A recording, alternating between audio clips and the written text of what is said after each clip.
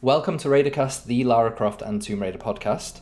'Tis once again the season for all things spooky, and in this episode we're going to be celebrating the monsters and the miscreants of the series with a wonderful special guest.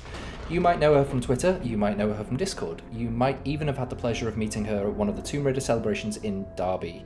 So listeners, please give a warm Raidercast welcome to Nina.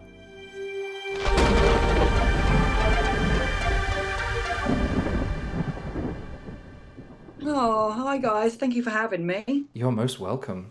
I think the first time we met was at Derby in 2001? Sorry, no, 2021. 21. Slightly more recent. Yeah, 2021. It was TR25. It was TR25. And I remember sitting outside Costa with you in the station before we went home to our respective different homes, and you talking about like, oh, I'd love to be on Raidercast one day. And I was like, I'd love to have you on Raidercast one day. I do. I remember that. Yeah. So this eating our toasties. Eating our toasties. What a day. So I hope you're well today and all ready for this episode. Thank you. Right. I'm very excited. Would you mind telling us your Raider journey, how you got to know Lara Croft and the Tomb Raider series, and a little bit about the influence it's had on you? Okay, so for those that don't know, I was actually born in the year of our Croft, 1996. So I was born just before it came out. I was born in May, came out in November, so slightly older, but it doesn't matter. So I've actually never known life without Tomb Raider because it came out the same year I was born, and my dad being a PC gamer for as long as I can remember, you know, he was, as soon as it came out, like he was getting on PC and all that sort of stuff. My sister, she's 10 years older than me, so as I, you know, grew up and I was a toddler and a young child and stuff like that, she was like 14, so she was playing it. I used to watch her play it. My earliest memories is very strange because they're not really memories, they're just like snippets because they are so early on in my childhood. I remember being at my babysitter's house when I was like, must have been like 2 or 3 years old, and I was playing on her PlayStation on Croft Manor on Tomb Raider 1.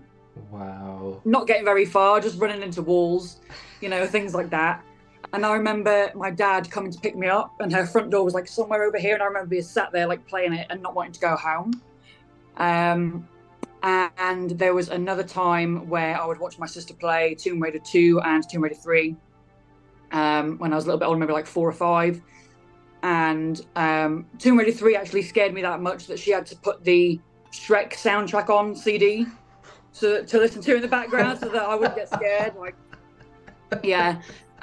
So yeah, basically I've just grown up with it. I've never lived in a house without a copy of a Tomb Raider game. I used to play it on PC when I was younger, like originally, and then obviously when I was like 8 or 9, I then got a PlayStation 1, which was quite late, I think, because I think the PlayStation 2 was already out by then. I can't remember what year that came out. It was around 2000 though, for sure. Yeah, I already had, you know, I had all the games. Well, Tomb Raider 1 to 4 I'd had on PC because my dad had bought them. But then one Christmas I got a PlayStation and I got Tomb Raider 1 and 3 on that, and I was away. I was like, that's the best Christmas ever. Fantastic. And I still have that PlayStation now. That's the one I use today. Oh, wow. Yeah, it still works. With the little mini one, with the tiny one, and then, yeah. The rounded corners. I still have that from when I was like 8 or 9 years old, that one Christmas. Yeah, and so it's always kind of just been a part of my life, really. Like, as I got older, you know, bad day, it was playing Tomb Raider. You know, a fight with my friends or my parents, come home and play Tomb Raider, you know. And then I kind of, as I got older, because, you know, adulthood happens and, you know, you start working. And in my case, I had a child at 19, so I was, you know, busy doing that. It wasn't really until the pandemic, I think, when a lot of people kind of reverted back to gaming and things like that and having the time to go and actually do that. And that was kind of when I basically, my husband and I at the time, we split up, we separated. I went through a bit of a rough time with emergency housing and things like that, because obviously I wasn't working because of the pandemic and I had my little boy. And yeah, it was just a rough time really all through the pandemic in that respect. And then I remember I couldn't see my mum and dad because they were like both high risk. So I was pretty much all on my own. Like I didn't really have many friends at the time. I wasn't really talking to anyone. friends wise, because they were all kind of. I had a couple of friends that worked in the NHS who were busy doing that, and then Yeah. my dance friends, because we weren't working, we kind of went our separate ways, didn't really talk anymore. I couldn't see my family. My husband and I had just split up, so I had literally like, apart from my little boy who I was also homeschooling at the Yeah. time, there was no one. And that's when I found like the online Tomb Raider community, and again, that's when I got sucked back into the world of Tomb Raider, and found all you guys. So yeah. That is so lovely. It's so lovely to hear that you sort of reconnected in such a tough time, and going from your earliest memories right through to now. That's I love it. I love it. Oh. Yeah, it's always been a consistent part of my life. And my younger brothers, when I got older, they used to watch me play the same as I watched my sister and my dad play. Yep. And then even, then my little boy started playing them, like the old ones. And more recently, like my partner as well, like I've got him into the old classic games and stuff like that. And I just think, wow, that's like 3 generations of people. Your That's like my dad, influence. me, my sister, and my brothers, my son. And then because of the remasters coming out in February, I was thinking, imagine if they last another 30 years as well. Like, that's crazy. Oh, it's fantastic. It's so good. It is so good in that regard as well, because for so long people were like, oh, I'd love to have remasters because, classic Lara deserves another time chance to shine, sort of thing. But it is also so much about preservation of those games and what the massive impact that they had on video games in general. And it's just great that they are coming back in that regard. So happy. And do you know what else as well? Like the people involved in making them, because obviously my relationship with Tomb Raider now, since being online with the community and stuff, is very different to when I was a child. Oh, yeah. Because now I'm obviously able to like talk to the people who were involved in making the games. Like Shelley Blonde. She's very lovely, and I've got her on Twitter, and I speak to Jonelle as well on Instagram from time to time. Yeah. And even, when I've been to the events and the dev talks and things like that, they talk to you and they care about what you thought. Because back then it wasn't just about, making money and things like that. It was about people wanting to make a good game. Yes. And that's exactly what they did. And that it shows, because we're all coming back nearly 30 years later to celebrate it. So Exactly. Wow. Did you have a funny anecdote from the recent Tomb Raider Derby event where one of the Tomb Raider 3 developers asked you what you thought about the upcoming remasters, and what was it you said? Yeah, so I was oh god, I don't know what is wrong with me. Basically, I was lining up to get my games signed, games 2 and 3 signed by the devs and Judith Gibbons, and Andy Sandham asked me what I thought about the remasters coming out, like when they were announced and stuff like that. And I said to Andy Sandham, without realizing at the time who I was actually talking to, because I kind of zoned out and started fangirling a little bit. I said that when I found out about the remasters, I nearly shit my pants. And to be fair, he was really nice about it. He was like, that's just the reaction I was hoping for. But he was really nice. They were all really nice. Wonderful. Oh, that's so cool. So without further ado, I think we should dive into the games. And today you're going to tell us your top 5 scary moments of Tomb Raider. I am indeed. Let's count down backwards. What is your number 5? So this is just a disclaimer before we start. I do have a top 5 and an honourable mention. However, before I get into those, I would like to say that there was one time when my sister let me play Tomb Raider 4 on the PC, and I must have been like 7 years old, and she said I could go on it, just don't save over a save file. And so she'd gotten all the way, I think, to like Cleopatra's Palaces. Okay. And I'd started from right at the beginning, and I think I saved it on like the Tomb of Set or something like that. And I saved over it by accident. And I just want to say that none of these moments are as scary as that day.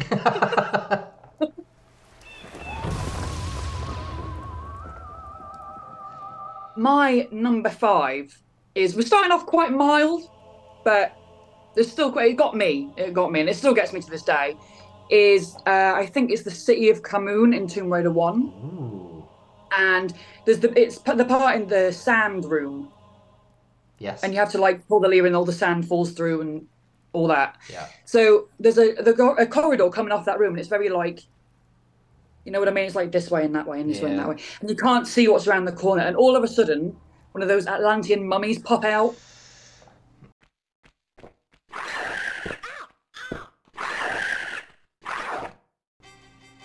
And I had a hard time picking this one actually because it was a cross between that mummy or the one in the, I don't know if it's the same level or not. It might be a different level, but in the water room at the top, when you move the crate and the mummy pops out of that room there. I think that one as well had a very similar effect. Yeah. But I feel like the corridor, because it's more enclosed and you can't actually fight it properly until you go through the corridor into the next room and you have like more space and stuff like that. No, that was too much for me. I nearly, shit my pants. The noise those things make. It's awful. And you know what? It's not so much the that. It's the what do they do? I don't know. It's not that sound at all. But the screeching that they do. Yes, as they jump, that sort of. That is just too much, and the camera goes all weird, and I can't see what I'm doing, and then I start panicking. I think we're going to be doing that again when the remasters come out, because I absolutely will. I zoomed in on the face of one of them as it jumps towards her in that trailer, and now they have teeth. Oh, so they do? Fun. Yeah. Oh. Really spiky teeth. Oh, I don't like them. Oh. Yeah, it's interesting as well. You mentioned the one at the top of the water room in that same level, because I think that was it's too much. One of Claire's previous Radarcast guest, one of her top scary moments as well. And I had trouble finding footage of that because I think it only appears on either the PlayStation version or the PC version. And in one of them, it's not there. So I was looking through loads of footage. I was like, she had a false memory. She can't have. I remember it as well. No, it's definitely there. It's there on my PlayStation. So yeah, there we go. I think probably the PC version where it's not there. But you probably can't find any footage of it, Chris, because everyone that's played that level has died of a heart attack. Before they had a chance to upload it. Did you actually, speaking of those things, did you have any sort of similar fear of the actual unwrapped mummies or the Atlanteans? Or is that actually going to be... Mummies Unwrapped. Yeah, Mummies Unwrapped. 2.0. No, I didn't actually. It was really strange. I think because I could see them. Fair. Whereas obviously when they're mummies, they're all wrapped up and you don't really know what's underneath until you get, to Atlantis and all that sort of stuff and all them weird levels. But what was actually quite creepy, I thought, when you get to Atlantis and there's that room with the doppelganger Lara, Bacon Lara. Bacon Lara. And the way that she's just copying her. And she's just like this Atlantean version of it. It's just very strange. Even now, it's just the atmosphere is eerie. Yeah. And even though I know that, it's just a game and it's just like, blocks as it is now, it's not, the graphics aren't even realistic for today's standards. Obviously back then they would have been. There's nothing creepier than that little thing, I think. It is very unnerving. Shall we go on to your number 4? We will go on to my number 4. My number 4 is Living Quarters in Tomb Raider 2, where you are swimming to unlock the, I think it's like a hatch or something, and there's an underwater lever. And, at this point, you're used to, sharks and barracudas and things like that. So you're like, oh, no sharks, no barracudas, that's fine. And then that bloody eel pops out of the dark. Yeah.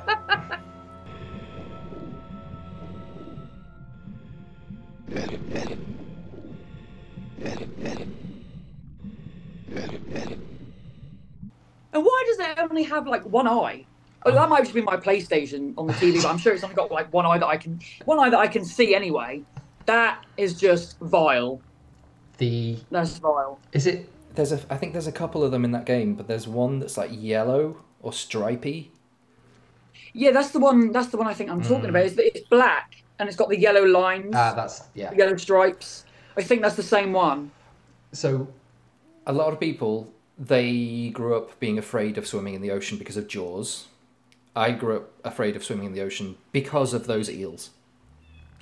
I'm just scared of the ocean because of Tomb Raider. I mean, not so much anymore as I've grown up, but funnily enough, I don't trust any water in any of the Tomb Raider games. Never have since I was a kid. And what I would do when I was a kid is like if I come to like any kind of like water, I mean even like in the city of Vilcabamba in Tomb Yeah. Raider 1, where there's the pool in the middle of the room, I would like just stand there and press the look button and just like look inside Just in and just case. wait for something to swim past. And then I swear to you, if I accidentally fell in, my finger would hit that escape button so fast for the inventory to come up, and I would just like, oh, no, not for me. I wouldn't even dare risk it. I used to play the Croft Manor a lot until I actually like had the cojones to go and do the levels and actually swim in the water. And still to this day, I don't like it. It is wonderfully terrifying. And I think, yeah, in large part, it is because of the things you don't know are in there, the things that might be in there. And I think you just summed that up perfectly by just looking, just wait and see, just in case there's something in there. Oh yeah, and I would stay there for a good 5 minutes looking. And then because obviously like the shadows, how they moved, they did the shadows underwater and how they move, like with the way the water was supposed to be moving on the surface, sort of thing. And you know, it's like, oh, what's that? Is that a crocodile? Yeah. Yeah. Oh no, it's not a crocodile. But I'll wait another 2 minutes just in case it was. Oh, that eel, there is something absolutely terrifying about it. And it makes a sort of barking noise as well, sort of a... Yeah. As it goes towards her. And the thing is, it's like it's the classic, you know, Tomb Raider jump scare, and there is a lot of them. But if you just kind of, if you have enough, you know, breath underwater to actually stay and look at the thing, like from a safe distance, it's just creepy. It just looks weird. It doesn't even look like an eel. Oof, it is a very weird thing. Although, I think we got off lightly with those, because IRL, those things, if they bite you, there's some, I don't know if it's a toxin or a venom, but it's something that's like an anticoagulant that thins your blood, and basically you just keep bleeding. You have to get like serious medical attention for a wound that's been inflicted by a moray eel. So yeah, her health could have slowly gone down if she'd have been bitten, but... Everyone has just witnessed when I will have made the decision to never swim ever again. Or play Tomb Raider 2 ever again. Play Tomb Raider 2 ever again. It is very scary.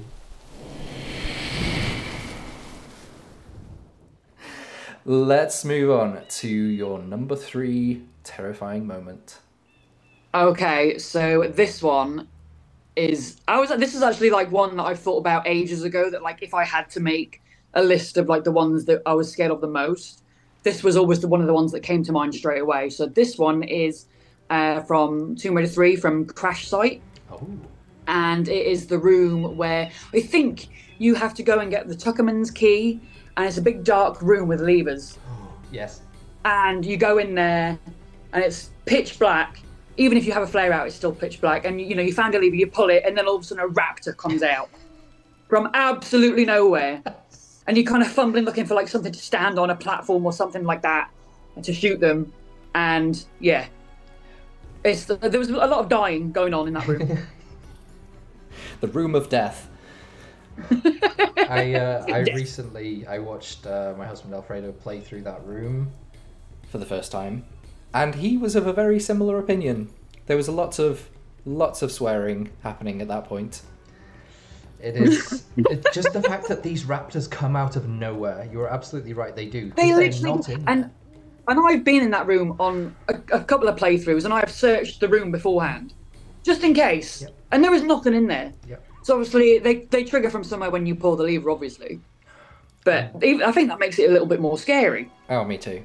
And it's really cool as well, because we should be terrified of these dinosaurs. And I think the one that always gets the sort of like the fear vote is that first T-Rex, because it sort of looms out of the darkness towards her. But when the environment there is quite bright, so Yeah. I don't know, I think the darkness in Tomb Raider 3 in that one room really contributes to that. Oof. All fittings for today. It does give a very Tomb Raider 1 feel about it, I think. Yeah. It does. There's also the room directly above that. I think when you've finally done those switches, and then you go upstairs and there's the corpse and there's the key. And there's another one. And that one appears from nowhere as well. It's like, oh great, they can climb. So that's fantastic. So nowhere is Like, safe. do they live here? Like ghost raptors. They're just phasing through walls. Ooh. I would love to see the dinosaurs back, and I think in a horror setting, kind of along the lines Yes, of what you that just would be good. described. That would be great. Dinosaurs were such like a staple of the classic Tomb Raiders, I think. I mean, Tomb Raider 4 was the first one to not have any dinosaurs in it. Yeah. We're moving swiftly on now to your number 2. As it were. Such a child. So my number 2 is Angel of Darkness. Ooh. It is the sanitarium. Ooh, good choice. Which is just horrendous. It's just horrendous. The dankness of it all, the dreariness, the grey.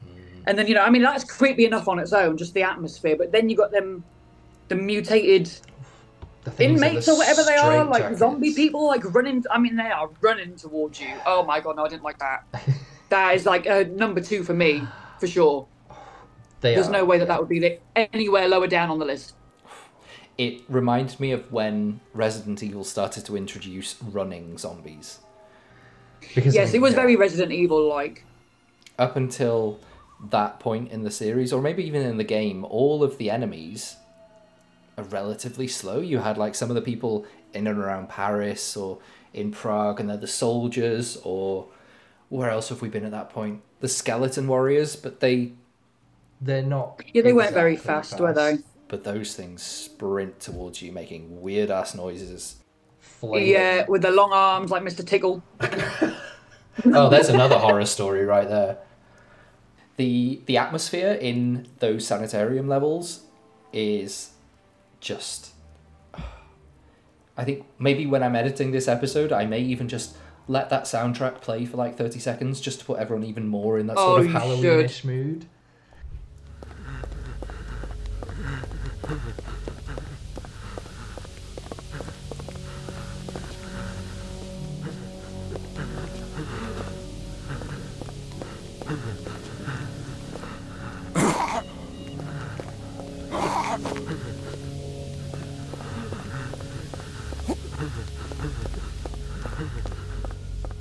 It is very good. I would have liked to have explored more of that. I know it's a bit of a sadistic thing to have wished it's a for, shame that those levels weren't actually longer. Yeah.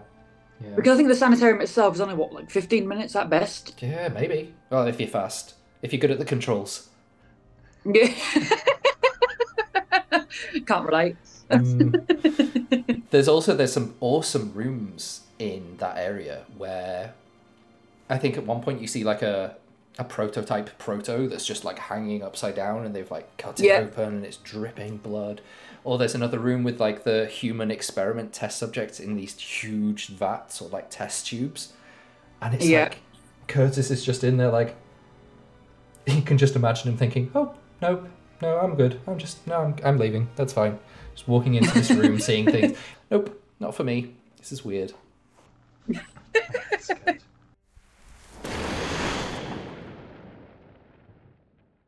Did you say you had an honourable mention that you want to talk about? I do, and it is only an honourable mention because it isn't actually a playable moment. Oh, okay. But scary nonetheless. Mm-hmm.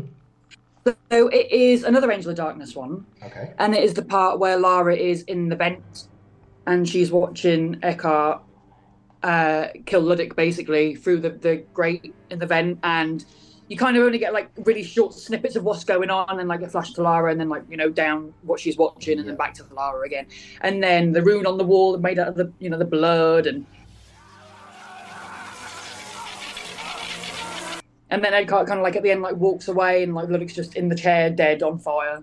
I watched that because I knew I was going to be doing this video, and I went and watched that on YouTube the other day to make sure I was like remembering it right, because it's been a long time since I played Angel of Darkness. And I'm thinking, I really played that when I was a kid. I did that. Watch the human toasty. Yeah. It is. But yeah, I remember that being particularly disturbing when I was actually playing it as a child. Yeah, it is. It is really grim. It's such a dark moment because it combines, obviously, it's like the main villain. He's got to show himself as doing nasty things. But whoa, like... It was for Tomb Raider, it was dark. For Tomb Raider, it was dark because you had the blood, the gore, the violence. Like, this guy is tied to a chair and he's being set on fire and electrocuted and he's screaming and Lara's up there like,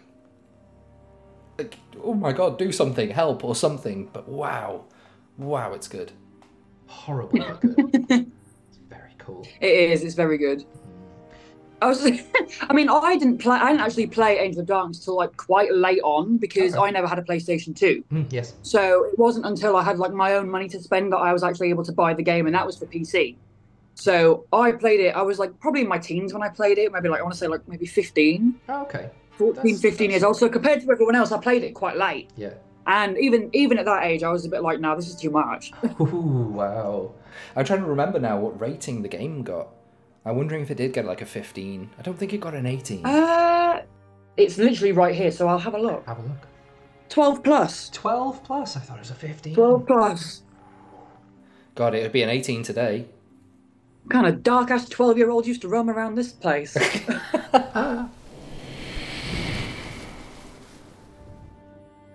So, we've come to the final one. What is your top scary moment?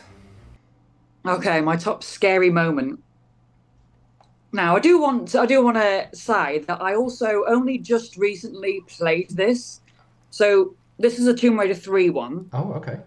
And I've only recently, in the last year, completed Tomb Raider 3. Excellent. Because I would just get to London and my brain would just shut down. And so on my last playthrough, I was like, no, we're playing it, we're finishing it, I don't care. And I basically just kind of bit the bullet and I, got through London and then I got to Antarctica. Yeah. And I was on the final stretch. And it is the moment in RX Tech Mines where you slide down into this dark room with a grated floor and the steam coming up and it's dark. And, this is very... it reminds me a lot of John Carpenter's The Thing. I think it was heavily inspired by that. Yeah. And basically, you're a bit like, well, what fuckery awaits me down here? What fresh hell is going on? And so, you got no choice but to, just explore the room because it's Tomb Raider. And so I was going along, and a big super mutant came jumping out of the door with that I can't even like explain the sound effects, but you know which one it is, right? Yeah. And and I remember like absolutely in my pants, I was like, no. And so I just pulled my guns out and I was doing backflips away from it. I didn't know they could jump though. Yeah. So as I was backflipping away, the super mutant was jumping towards me. I was like, ah! And this was just last year. So, at my big age. Wow. That takes the number one spot for me. I do not blame you at all. Those things. I remembered in Alfredo's recent playthrough that there were mutants in the later Antarctica levels. I couldn't remember how they were introduced. I couldn't remember that you find one on the floor inside a hut. And you can approach it, and then it's like flailing alive and spitting poison. It's like, whoa, that's terrifying. But then we went through, and it was in RX Tech, and it's where the bigger mutants are. I had completely forgotten those were a thing. So that was a nice surprise. That was like, what the... Yeah. They're good. They're really good at lulling you in, not even into a false sense of security, because you don't feel safe at any point. No. It's like... into thinking maybe it's not going to get worse. It's like, oh, okay, this is the fear level now. And then something else happens. Yeah. And the thing is, I think Tomb Raider, I don't know what it is about Tomb Raider 3, but Tomb Raider 3 for me has always just seemed that little bit darker than the previous two. Quite literally. Like, just the atmosphere is just creepy. I don't know, just straight from the get-go. Even the house. When I remember I used to play on the house as a kid, it was just creepy. The atmosphere was just eerie. I can't even explain it. There's something about that game that I just thought was just a bit disturbing. Yeah. Wow. Oh, that's really cool. That's good to know. I think a lot of it may have been Winston as well, because he's, creepy old man. Quite possibly. His little tea tray. But also it is it's a much darker environment. I mean, the lights are all sort of muted and stuff anyway, but the walls within Croft Manor, they're like a darker mahogany rather than the sort of brighter colours that you see in the previous two games. So I wonder if that's got anything to do with it as well, as sort of a gloomier atmosphere. That's really cool. Maybe, possibly. See, I didn't even like going into the into Tomb Raider 3. I didn't even like going to get the racetrack key. No. Because again, I didn't trust those fish. So because of the Just piranhas keeping in the jungle. piranha under a house. So even then, I was a bit like, "Oh, we're gonna go to the racetrack. Oh, we're gonna go to the racetrack."